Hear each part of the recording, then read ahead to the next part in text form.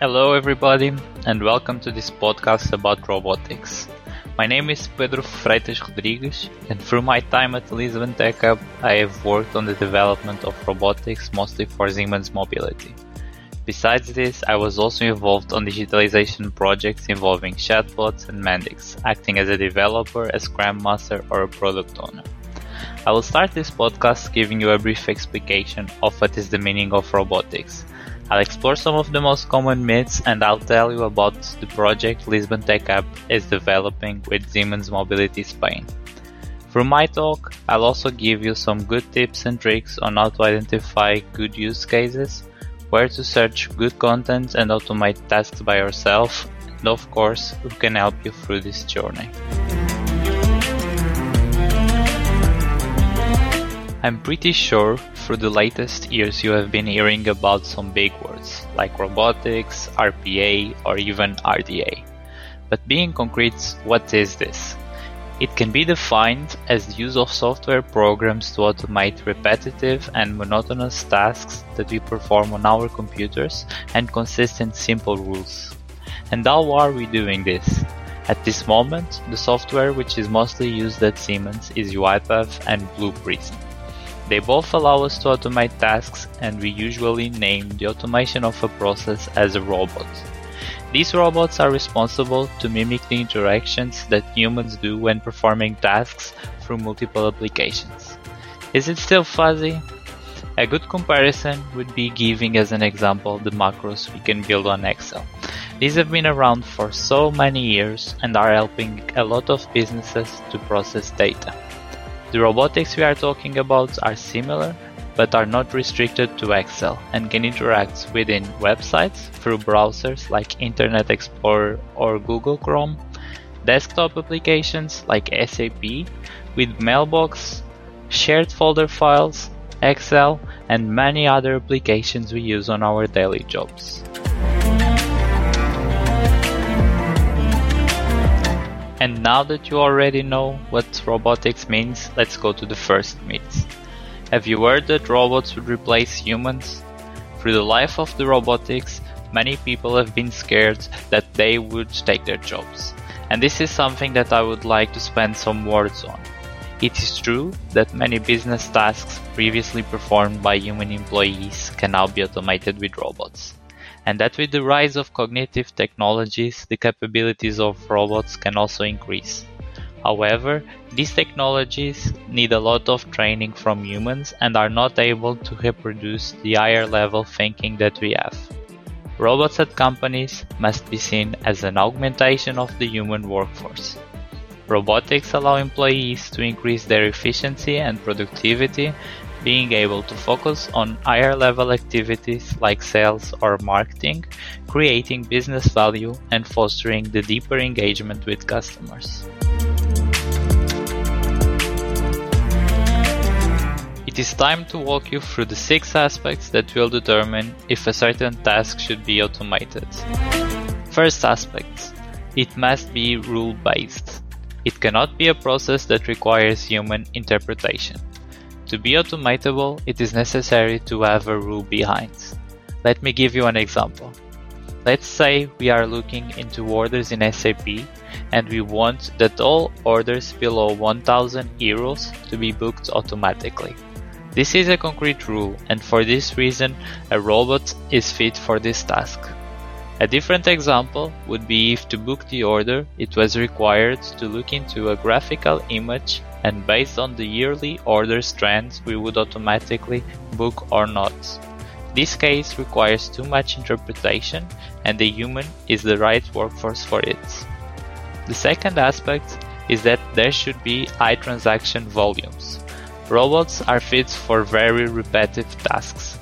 The development of a robot involves both one-time and running costs and these should end on a positive return on investment, which can only be achieved when processing high volumes of transactions.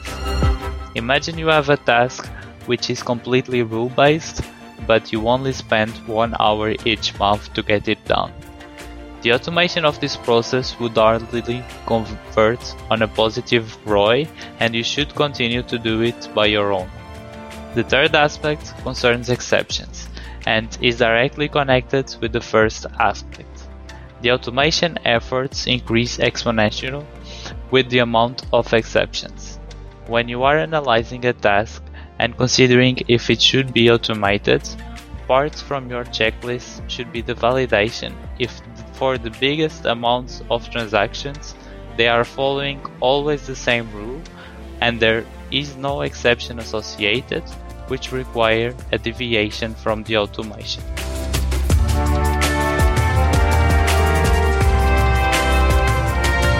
The fourth aspect makes us think if we are looking into stable and well-defined process. Before trying to automate a process, it is always good to look at it and evaluate it. Is this process optimized? When was the last change on it? Is there a change in the near future?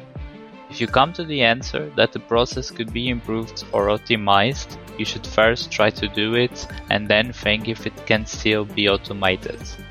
Then, if it changes a lot or if it will change in the near future, maybe it does not make sense to create an automation that will not work after these changes. The fifth aspect reminds us that it's not only about the process, but that systems where the task is performed should not have many changes. Following what I just told you about process changes, if the automation is done on an application or system which has many updates and things are always changing, it is not suited for automation. You would be building an automation which would not work for the next system change. Lastly, the sixth aspect, for automation we need structured data and readable electronic inputs.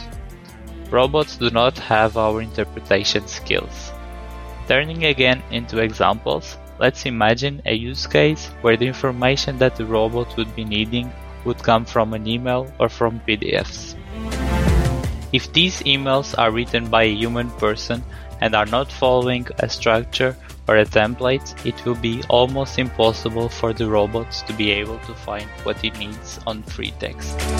Considering PDFs, we will follow the same principle, and it will only be possible to interpret it if it follows a template and the needed information is always on the same place. Talking about structured data, the best input for a robot will always be an Excel sheet where the information is sorted by lines and every column contains a specific piece of information.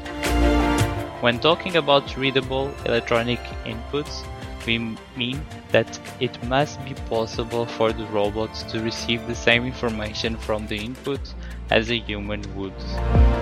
As an input which would not be readable, we have images where a human can interpret it, but a robot cannot. Other examples are scanned PDFs, where the robots cannot access the source text and has to try to identify what is written, causing a lot of processing errors.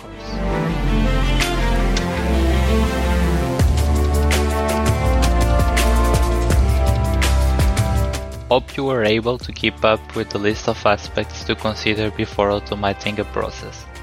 Summarizing, they are rule-based, high transaction volumes, low exceptions, stable and well-defined processes, low system changes, and structured data and readable electronic inputs.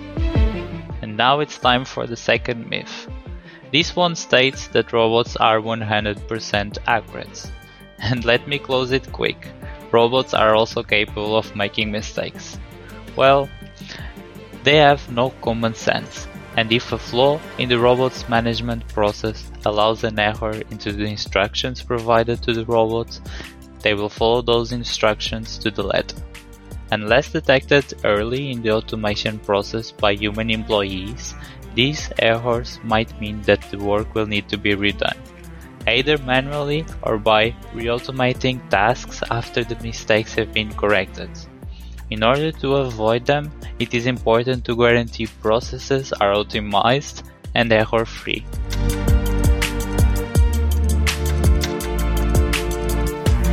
And this brings me to the current state of the robotics project between Mobility Spain and the Lisbon Tech Hub.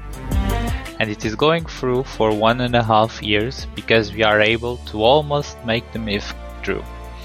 And most of the robots are developed accurately.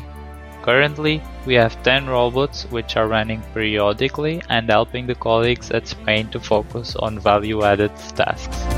Some of the use cases are referred to employees' travel expenses, cost center updates, reporting, submitting vendor confirmation dates, updating SAP material data, delivering invoices, generating documents, and synchronizing files. Looking into hours, this means that a human being would spend around 165 hours doing these tasks, and the robot is taking up to 36 hours per month. But of course, we don't leave our robots alone. There's also a monthly monitoring job that for these 10 robots takes about 15 hours. For us, the accomplishment of automation is always a success, and I'll share with you some of the tricks to guarantee this. At the Lisbon Tech Hub, we have a team dedicated to robotics working with customers all around the world. Even though each person has its own client, it is guaranteed that the best practices from all projects are learned by everyone and that the processes are always improved. When starting a project, the first step will always be helping our customers to evaluate their current processes and identifying the ones suited for automation. After this identification, processes are analyzed step by step and it is checked if there is a possibility for optimization. After both the business and the developers being comfortable with the process and knowing it end to end, the developments will start. And our specialists will teach the robots on how to mimic the human interaction with applications. This job is done on close contact with the client, doing several demonstrations through the development process and validating all the steps of the robots. When the robot is ready, it will first be executed and validated on a test system, and when both the business and the development team are confident on the automation, the first execution with productive data will be done.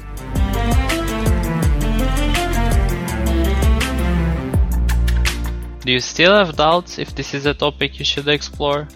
Here are some benefits we identified. First, efficiency and cost reduction. Robots can do work on an average of 5 times faster and of course have a lower cost than a human employee. Second, quality increase and risk reduction. Our robots do not get tired, and of course, they also do not go behind the rules we teach them, and this causes a decrease on the error rate of the task performance. Third benefit is auditability and process monitoring. Robot execution occurs alongside closed logging.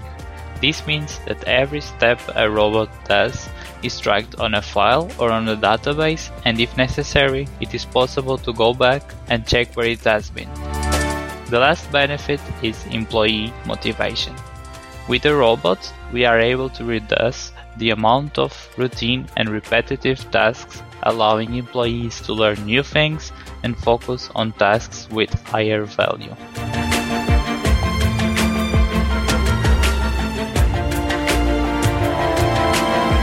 Excited to try it out? If you are feeling adventurous and would like to try it on your own, my advice is for you to Google search UiPath Academy. As I told you at the beginning, UiPath is one of the software we are using at Siemens, and you can download a version of it and try it by your own. On the Academy, you will have the indications necessary in order to build your first robot. Keep in mind that the license for the free versions of UiPath does not allow you to run productive robots in companies like Siemens. For additional questions, count with the Lisbon Tech Hub. Our specialists are waiting to clarify your questions and start working on your robots. This brings us to the end of this podcast. Hope you have enjoyed these minutes and learned what is necessary to create your new robot task force.